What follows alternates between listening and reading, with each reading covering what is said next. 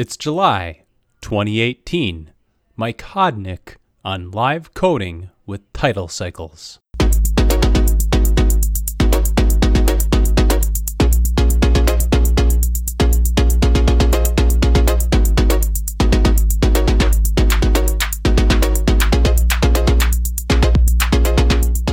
Welcome to Hacking Culture. Recently, I attended my first live coding event in St. Paul, Minnesota, and it was a pretty exciting experience for me. I wrote a blog post about that experience, and I'll link to it in the show notes. One of the people who was performing that night at the live coding event was Mike Hodnick, also known as Kingdome. Now, according to the announcement for that event, Mike has performed his unique brand of live coding rhythmic permutation, angled sonics and textures at Alga Raves worldwide. So there's a lot of words in there that you might not know, but that's part of the goal of this episode, is to talk a little bit about some of those terms. And it just so happens that the main software that Mike uses for his performance is a GPL licensed Haskell library called Tidal Cycles. So there is the connection to free software. Welcome to the show, Mike. How are you doing today? I am very well. How are you? I'm doing great. Thank you for taking the time to come on the show and talk a little bit about live coding. So I wondered if we could start off with you talking about how you would explain what live coding is. Yeah, let's get right into that. It's a big question, but I think I can distill that down into what I think it is pretty easily. And I guess, and it's a definition that an academic definition that I've picked up over the years, which is that it's really about making a live change to a live running process. So it can involve something creative or musical or visual, but it could also be for something non-creative or non-musical or non-visual. But kind of in the context of music or art or some creative activity, you're making a change, typically in some environment where there's a running process, and every change you make is changing how that running process is executing, for the better or for the worse. And the results can be surprising, or they can be deliberate and planned, sometimes both. And so I guess kind of at a high level, that's how I describe it, is that you've got a running process and you're making changes to it in real time, typically using code as an interface. That topic of just trying to describe what live coding is a challenging question. So I apologize for starting off with something like that. But I think it gets to one of the interesting aspects of live coding, is that it can mean quite a bit of different things to different people, and they can attach different meaning to the idea of live coding. So for example, last night I was having dinner with a group of Drupal developers, and I brought up the topic of live coding, and none of them had heard it. And it just trying to describe it, it's easy to kind of fall back on something like making music with my computer or something like that. But your answer gets to the fact that it can be other things like art or visual art, and not just music. So Right. that aspect of it, is it what drew you to live coding, the musical part, or is there something else about that?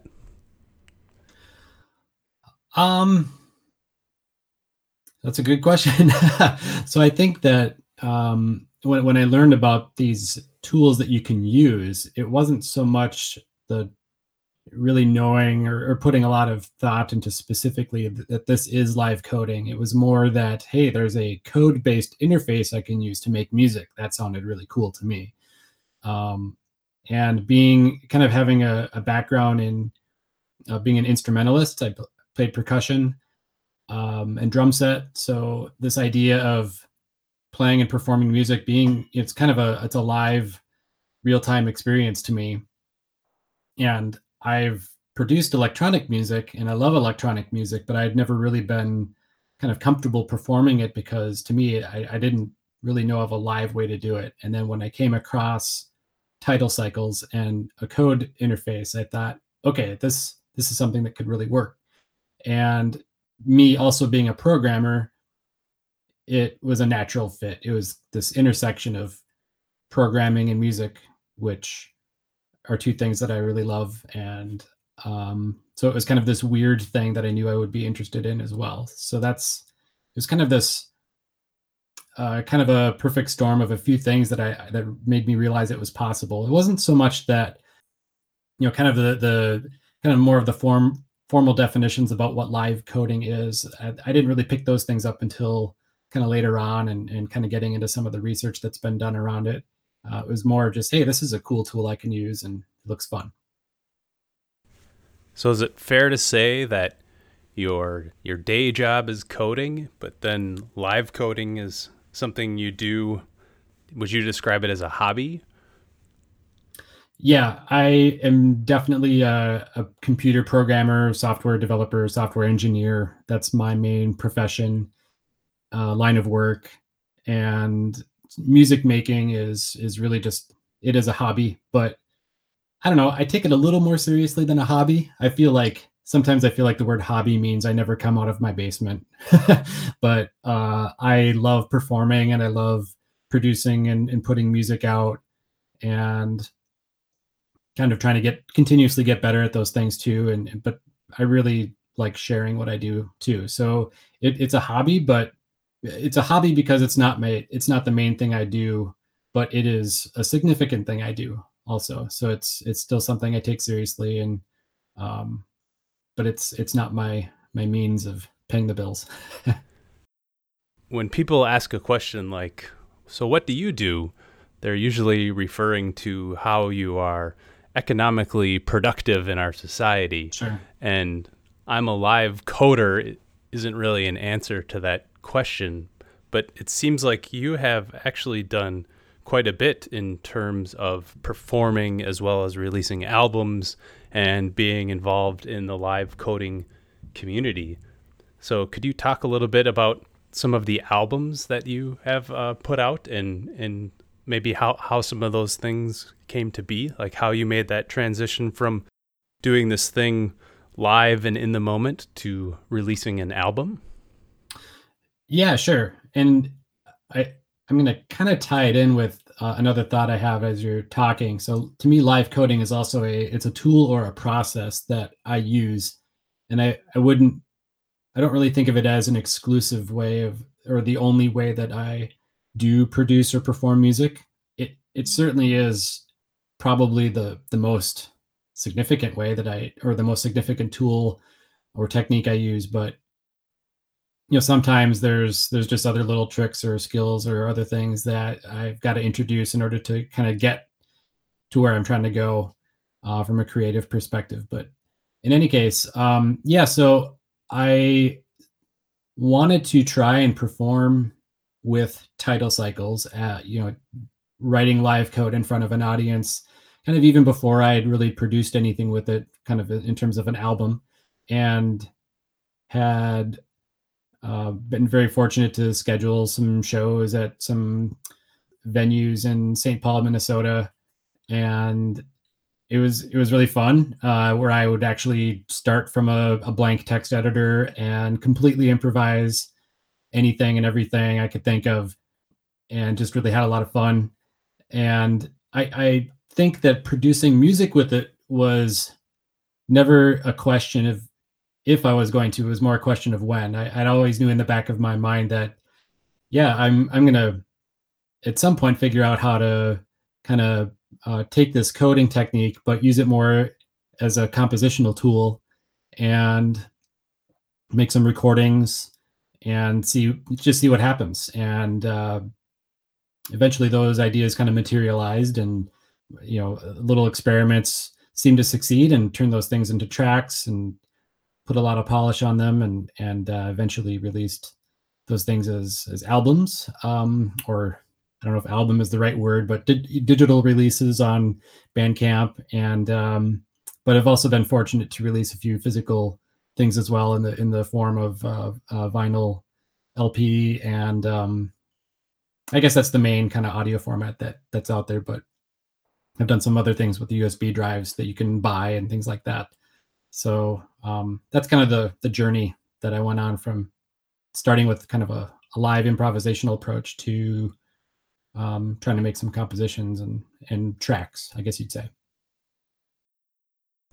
Do you have any strong preference for live coding by yourself, or live coding with an audience, or live coding to create an album?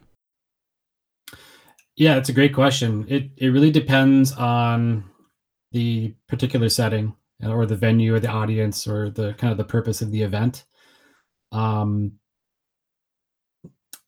If I'm playing, there have been performances I've done where improvisation is really the focus, or improvisation is the expectation, or the venue is really a setting where improvisation and mistakes are encouraged or expected. And then I feel very free to kind of perform that way, start with a blank text editor and just go for it. But if I'm playing in a place where there's food and drink served and people are paying a $10 cover to get in, and it's more of a, the music may not necessarily be the focal point where people are, listening critically and giving 100% attention to the performer. It may be more of, people are going to be talking, or, socializing, or whatever. And then in those cases, I'm going to prepare more ahead of time and kind of perform more compositions that are, that I've put together beforehand. I may actually perform things that I've recorded, or things that have not been recorded but are still kind of ready to go. Because in those cases, I feel like it's just a different set of expectations for the audience, as well as the venue, and kind of why everybody's there. And that's okay. That's cool. I like being in a setting where I'm able to take some more risks. There's kind of even some middle ground between complete improvisation and complete preparation. There's cases where I'll have a skeleton of things ready to go, but there's a lot of room for improv, and weird things can happen, and I can type code that creates something unexpected that's surprising. But the audience is still into it. It just really depends on what the particular setting is. Another thing I wanted to mention, though, too, just briefly, because you were kind of getting into it, which is using live coding as a kind of a compositional tool. Even though there's no audience when I'm kind of writing stuff in my own house, it's still a live process where kind of through code as an interface, I'm experimenting and trying to come up with something that's kind of fun and interesting. So even though there's no audience, I still feel like it's a very live process, rather than, using a kind of, buttons or a nice user interface in, a polished program to sequence something or come up with an idea. I'm typing code and continuously improvising and coming up with something that makes me happy, or something that I think sounds good. So it's still a very live process, even though it's during the composition part rather than the performance part. Yeah, that's pretty interesting. This aspect of performing by yourself suggests like you're just doing this thing, but there is this sense that like when you're performing, you're also sort of performing with the algorithms, and that because live coding is code, you can, fairly easily say, I'm going to play, or I'm going to create a little melody, and then I'm going to try and play it twice as fast, or 10 times as fast, or 1,000 times as fast, or see what happens. But you don't always know what's going to happen. So it does feel like there's this sense that when you're performing, you're sort of creating these patterns and they're repeating, especially if you're using tidal cycles, and that you're sort of performing with a set of algorithms. So could you maybe say a little bit about how you kind of build things up? So yeah, the way tidal cycles works is you're given a unit of time called a cycle. And if you have a musical background, you could think of that as like a measure or a beat, I guess you could say. But it's kind of a unit of or a loop. So it's a unit of time that where something happens and then it repeats infinitely. So by default, tidal cycles functions at 1 cycle per second. So you've got kind of a 120 BPM loop that you're able to work with. So within that cycle, you can put whatever you want. You can divide it up into 4 equal chunks and then end up with kind of like a 4/4 beat. So you can play 4 bass drums or a bass drum, snare drum pattern. And there's kind of a little, basically you define what goes into that cycle with a string of code. And there's kind of a little syntax for what that string needs to look like. You can use multiplication symbols and division symbols and some other square braces and some other things to kind of define what how different events in the cycle need to be spaced out or what content they include. And patterns can, that pattern string can apply to sample names or MIDI note values or different pitches or different volumes. So you can use that same syntax in tidal cycles to control all kinds of different parts of that unit of time that's always repeating. So when you start typing some code, you are defining really kind of a trivial little loop. And I think one of the things that makes tidal cycles so great is that with a very little amount of code and through its features, you can type just a little bit of code to start causing some very large changes. You can use there's functions to completely reverse a pattern. You can do some sample manipulation by chopping the samples up and like doing some granulation. You can have logic for every when a certain number of cycles go by or have played. So on the 3rd cycle, do this. You maybe reverse the thing or change how fast something is playing. You can start to develop a lot of logical variation that way and start to layer a lot of logic on top of what you're doing.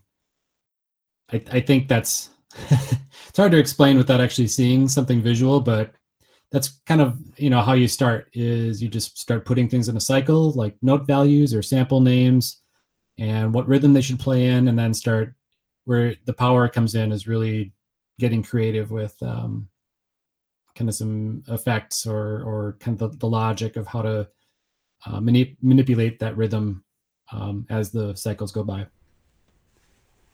Yeah, that's a great description. And like you said, it seems hard to describe what live coding is. On your recent album on Bandcamp, the description said, Kingdome signature sound combines pin-sharp, icy synths, butting heads with corkscrew, heavy abstract percussion coded in tidal cycles. This all sounds hella technical, but what it basically means is that this guy is creating a truly original sound that pushes the boundaries of both techno and extreme computer music. End quote. Oh my. Does that sound to you like what you do? Well, gosh, I mean, those are some really nice words. Yeah. Well, if people are hearing that in what I do, that's really cool. I guess my interests in music change over time, but I think that description is kind of fairly accurate because it's kind of a style that I've been developing from years and years and years ago. I've always loved more complex and chaotic music, and I've been interested in synthesis and creating my own patches and complex rhythms. And so, yeah, I think that that description and that for that music that that description was made for, it's pretty. I think it's kind of accurate because it's what I've have subconsciously in my brain about what I'm doing. Yeah, I've got sharp synthesis, very clean, weird, almost alien sounds that sound like they're just not natural things that should be coming out of a electronic instrument, and strange rhythms that you can kind of nod your head to or kind of have a groove, but then they surprise you and start to twist around. And but yeah, I think because of the logic you can put in title cycles as a sequencer, you start to end up with things that don't repeat as often or things that repeat in unexpected ways. And I guess I try to do things that I think nobody's done before.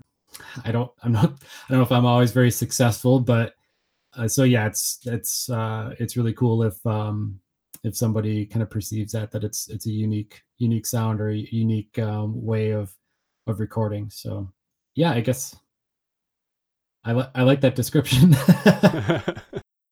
So, do you feel like that's one of your goals then when you're live coding is to find to continually find something new and unique?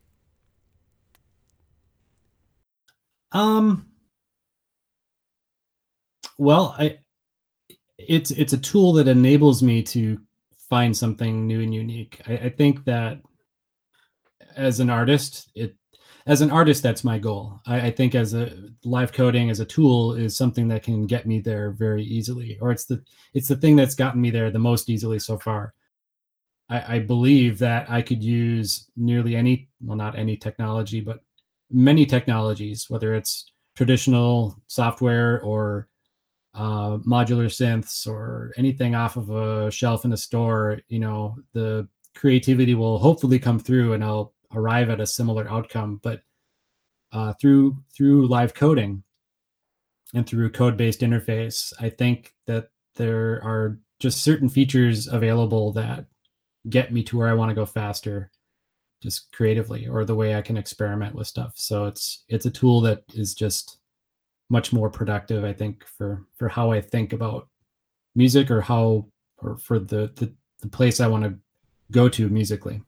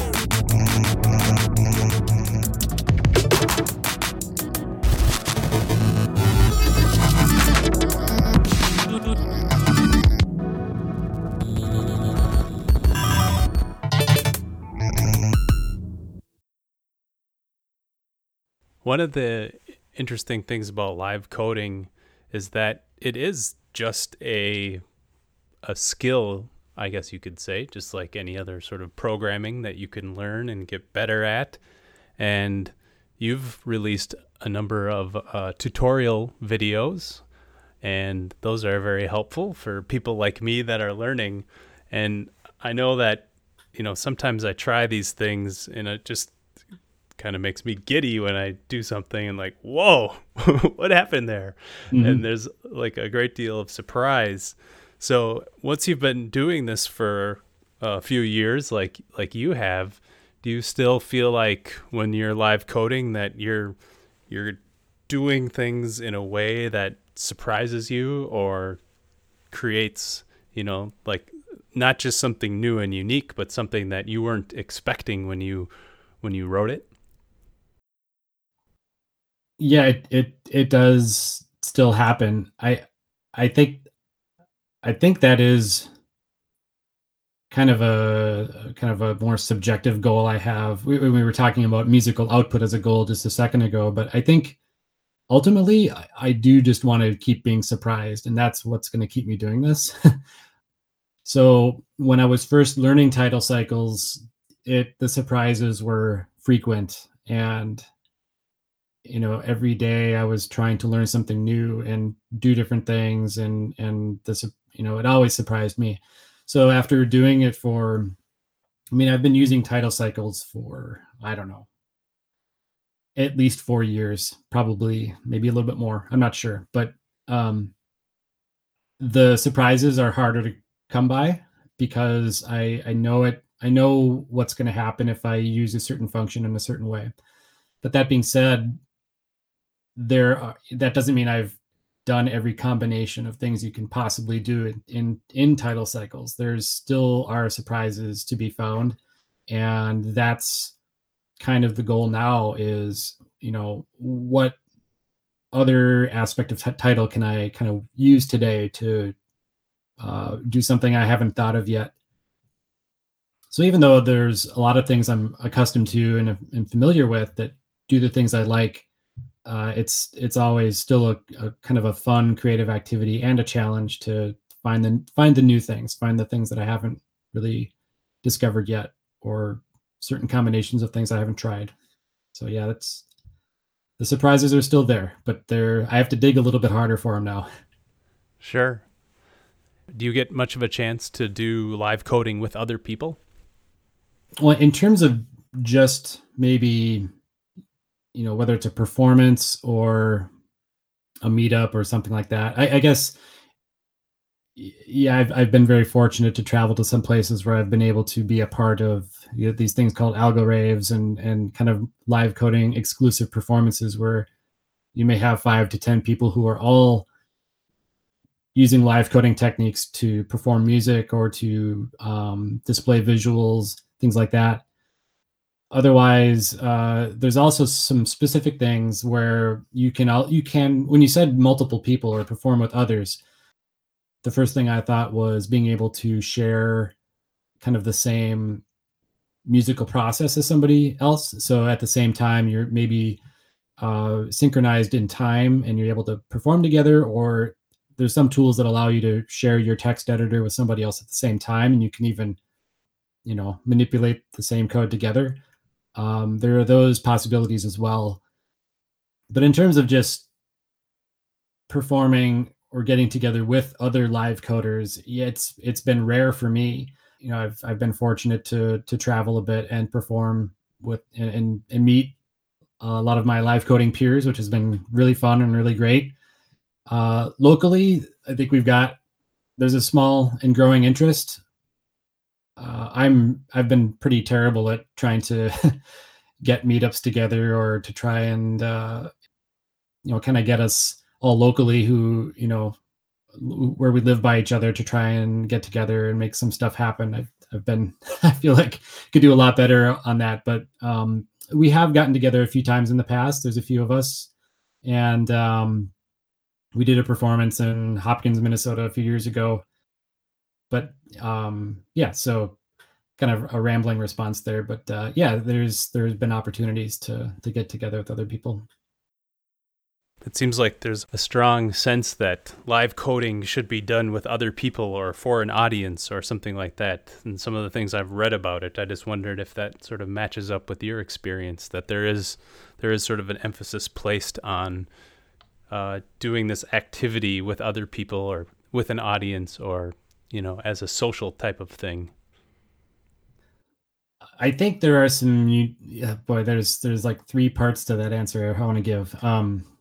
So yes, I think there are opportunities to do so. And I think live coding can and has been a very communal type of activity in a way that other electronic music is not able to be. For example, I forget what it was called, but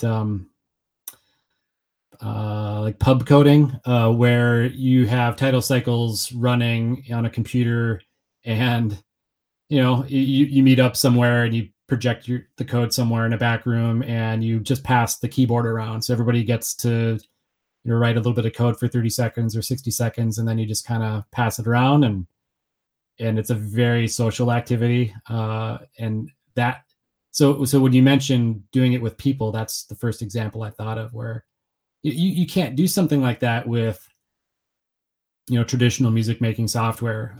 And at least very easily. You certainly could pass around, a MacBook with Ableton Live running, and people could, DJ in real time, as you pass the keyboard around. That would certainly be possible. So I don't mean to say that you couldn't do it with anything else, but with a little bit of code and a text editor, I think the interface affords itself to something like that. But I don't think that live coding has to be social. I think one of the things I like to talk about with others is that we think of programming typically as something you do for your job, or to solve problems, or to build software. You sit in a chair, sit at a desk, and you have to write software and to get a paycheck. But coding can be for yourself too, and not just for writing software. But for example, with creative live coding, whether it's something musical or visual, you can let your mind meander, and you can continuously improvise and create without any end goal. Because you can certainly write software by yourself for fun, but you're going to stop once you get to a point where you've learned what you want to learn, or you've built a program to when it's ready to be used by somebody else, or maybe you're doing it to as a side project. But with kind of creative live coding, you can just code by yourself. You don't need an audience or other live coders with you. You can just do it as kind of almost a meditative activity, and there's really no end point. You can just stop when you're ready to stop. So there's kind of that aspect as well. A long response, but the third part I wanted to mention is, I think that the live coding community has been it's a very, very strong community, and it's very supportive. There are a number of email lists and forums where new users can ask questions, and everybody is very supportive and very eager to give answers and help folks learn. There's not a lot of protection of skills or knowledge. I think everybody's been very welcoming, and it's also a community where diversity and is I guess kind of a very prominent thing that's supported as well, making sure that there's no discrimination, that there's regardless of gender, sexual orientation, or race, or any factor at all. Events are very open and welcoming, and the stage has been equal as well, to make sure that it's you don't have a stage of 5 white males as the only performers. It's a proactive community where diversity is practiced and not just talked about. Yeah, I've noticed that too. That's a great aspect to it, the community part. I think for me, one of the things I've liked about live coding is kind of like you said, the meditative aspect to it, because you can take just sort of any sound you want, or music, or sound file, and you can just kind of play around with it, and you don't have to do it because you want to do it because it needs to be just right. There's a playful aspect, and after spending decade or almost 2 decades now for me writing code for other people with a purpose, writing tests, making sure it works, there is always this sense of I'm doing something for the future, for someone else, for requirements, for acceptance criteria. And live coding feels like it's such a different thing to just be there in the moment.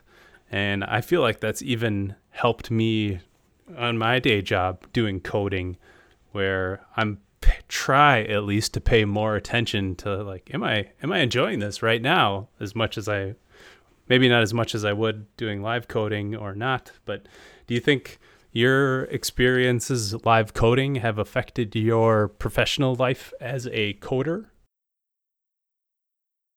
Well, that's an interesting question. I don't feel like it has. It feels like a very separate activity to me. I feel like I have to turn on a very different part of my brain in order to do my job and write software, as opposed to title cycles, and that's exercising a much more creative part of my brain. Of course, it's still a technical activity, but even the technical things are that I'm exercising when I'm live coding are very different than the technical things at my day job. So I feel like as a live coder, kind of the technologies and things I have to know that surround live coding, like uh, being a part of the open source community, trying to get a number of libraries running on Windows. Windows is my main operating system. I guess there's kind of some technical skills that I've gained by just using live coding tools that have kind of helped me in my day job, but not in terms of the code writing part. It's more in terms of crazy super niche things, just trying to get something compiled, or um, because I think a lot of the open source tools that live coders use they're not mainstream. They're things with audio or with graphics. It's not for web development, so a lot of these tools are a little more obscure and they're harder to get running, and it just kind of keeps you sharp in general. But in terms of the coding itself, I feel like it's a very separate activity to me. I see. When you decided to use title cycles rather than live coding languages or libraries like Sonic Pi or Foxdot or Chuck, or there's a huge list of them, did the fact that it was free software affect your decision to say, this seems like the one for me? Or was it mostly the sort of efficiency and the quickness that you can use title cycles to get going? I think it was definitely the efficiency and the quickness and the features that title cycles had to offer. When I saw those things, I immediately thought, I have to do that right now. So it really wasn't the fact that it was free software. I guess that was kind of a nice side benefit, but it wasn't a driving factor for me. For me, it was just looking at the code being written and instantly recognizing that it was something that I knew I would have fun with and something I could use. Yeah, I mean, I remember the first time I saw Title Cycles code, and I looked at it and I recognized that it was very much kind of a rhythmic, pattern-based tool, which, with me being a percussionist and a drummer, that certainly made sense. And I think that was really what the main driving force was for me. I did check out a number of other live coding tools, and some of them were just harder for me to get started with and just get running. Others were just didn't quite do everything that it wasn't so much that things weren't capable, but title cycles, I looked at it and it just kind of, I instantly recognized it as something great. So, but yeah, the free software side of it was kind of a nice side benefit. Now, do you think if somebody's listening to this and thinking, oh, that sounds like fun, I'd like to try that, do you think it is necessary to know programming or to know how to create other kinds of music to do live coding? No and no.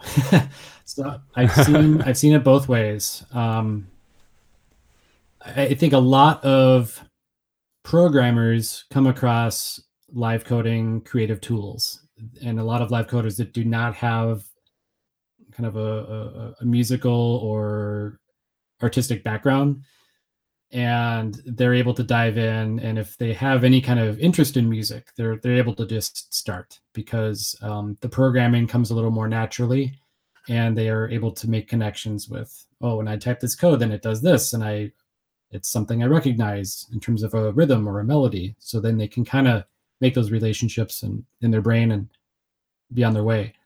I have seen artistic folks who do not have a programming background also get started. And with title cycles specifically, I think it's a little easier. The coding is not quite as hardcore as like, I'm thinking of doing web development or learning, Java or C++, or, title cycles is based in Haskell, but you don't have to know Haskell to write title cycles code. The way title cycles was designed allows you to type as little as possible for kind of maximum results. And so a non-technical person can kind of read into it and just kind of go.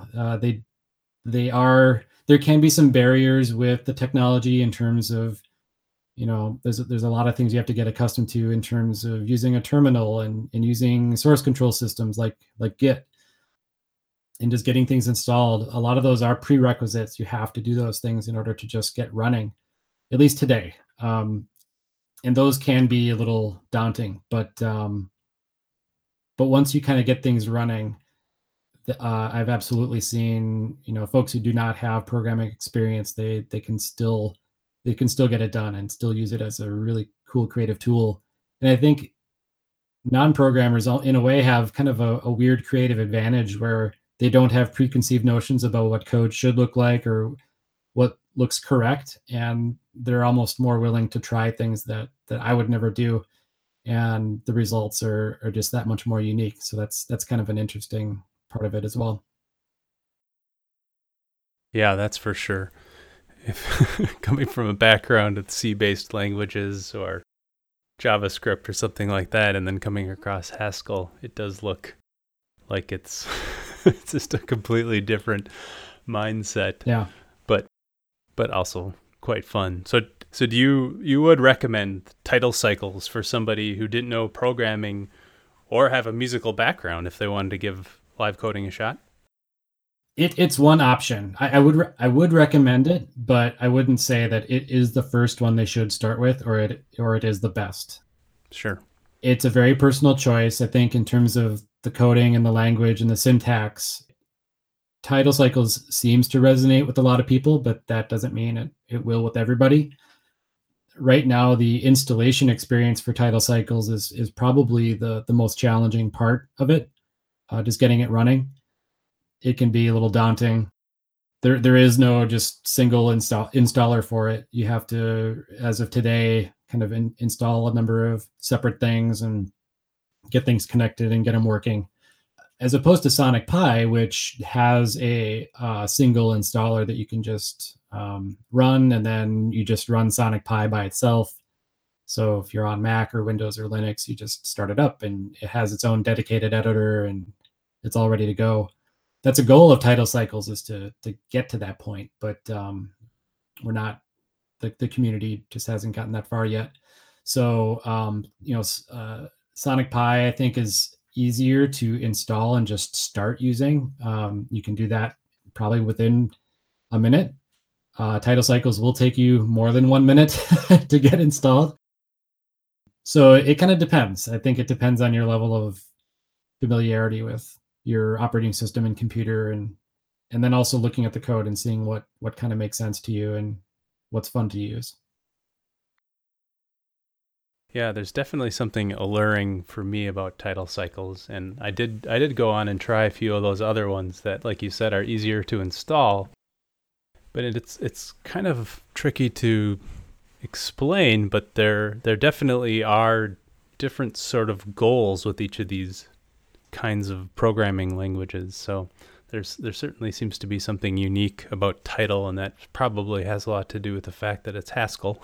Yeah, for sure. It kind of allows a certain way of making music and performing. And I think the way it was designed too, it was designed with, making musical patterns and rhythm. We mentioned Sonic Pi. Sonic Pi is kind of has the same idea of a loop, but the way it's constructed and built is different. It's kind of based in the language of Ruby. And there's a grade school curriculum around Sonic Pi, so it can be very simple for kids to pick up. You mentioned Foxdot, which is in Python. I've not used it myself. There's another one called Jibber, which is it's a browser-based tool, so it doesn't require any installation at all.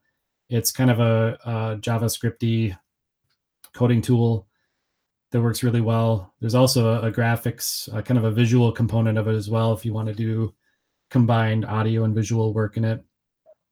I'm forgetting a whole bunch of others, but there's also Super Collider, which is kind of a lower level environment, but it's easy to install. Maybe takes a little bit more digging into the docs to know how to write code for it, but Super Collider is actually the foundation for Tidal Cycle's sample sequencing, as well as I think Sonic Pi uses it as well for all of its synthesis. So it can be used by itself as a live coding environment, but it's also kind of the foundation for other things, which is kind of interesting. So lots of choices available. Yeah. And if somebody was interested in pursuing those other choices, do you point them to any particular resource such as toplap.org, or do you have any other suggestions for where people might look? Yeah. So TopLap is a great one. And I think TopLap has a number of pages of just lists of links and things like that. The other resource that I think is great is on, it's just a single README page on github.com. So the organization account is TopLap. So github.com/TopLap. The repository name is awesome-livecoding. So github.com/toplap/awesome-livecoding. And it's kind of a curated list of everything from languages and environments, but also videos and training resources. Maybe training isn't the right word, but tutorials and videos you can watch, or even performances and demonstrations, list of conferences, community links. I guess it's kind of a concise page. It's very similar to the information that's on toplap.org, but it's kind of all presented in one single document, which is pretty handy. So I'd recommend that. Great recommendation. Okay, so if anyone wants to find out more about what you've been up to or find more about your work, where would you suggest they go? So I've got my main website, which is pretty small. I don't have a blog or anything on it, but it's kindohm.com, KINDOHM.com. And from there, I have a number of links to releases and upcoming performances, as well as links to a Twitter account and YouTube page and Instagram and some other stuff like that. So that's kind of the place I would go. Otherwise, if you just search for that moniker, KINDOHM, you'll come across all of the main spots on the internet to find out what I'm up to. Sounds great. And is there anything else that you wanted to share before we sign off? If I had to think of a closing remark, it would be that live coding to me is a great technique that opens a new dimension for creative coding, or for any creative output, musical or visual or other.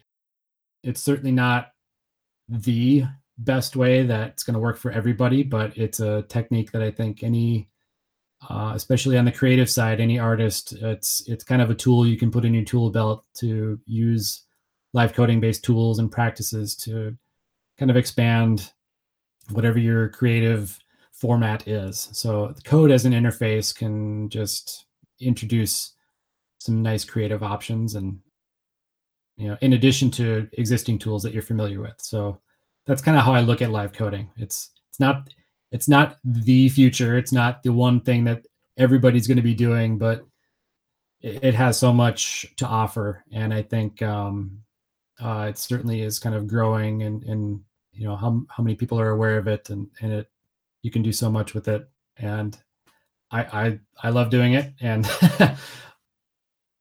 certainly would recommend folks take a look into it. Those sound like good words of wisdom. Thank you very much for joining me, Mike, and have a great day. All right. Thank you very much.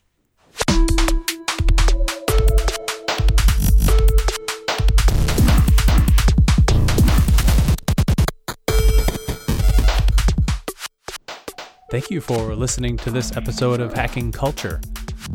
All of the music used in this episode is music from Mike.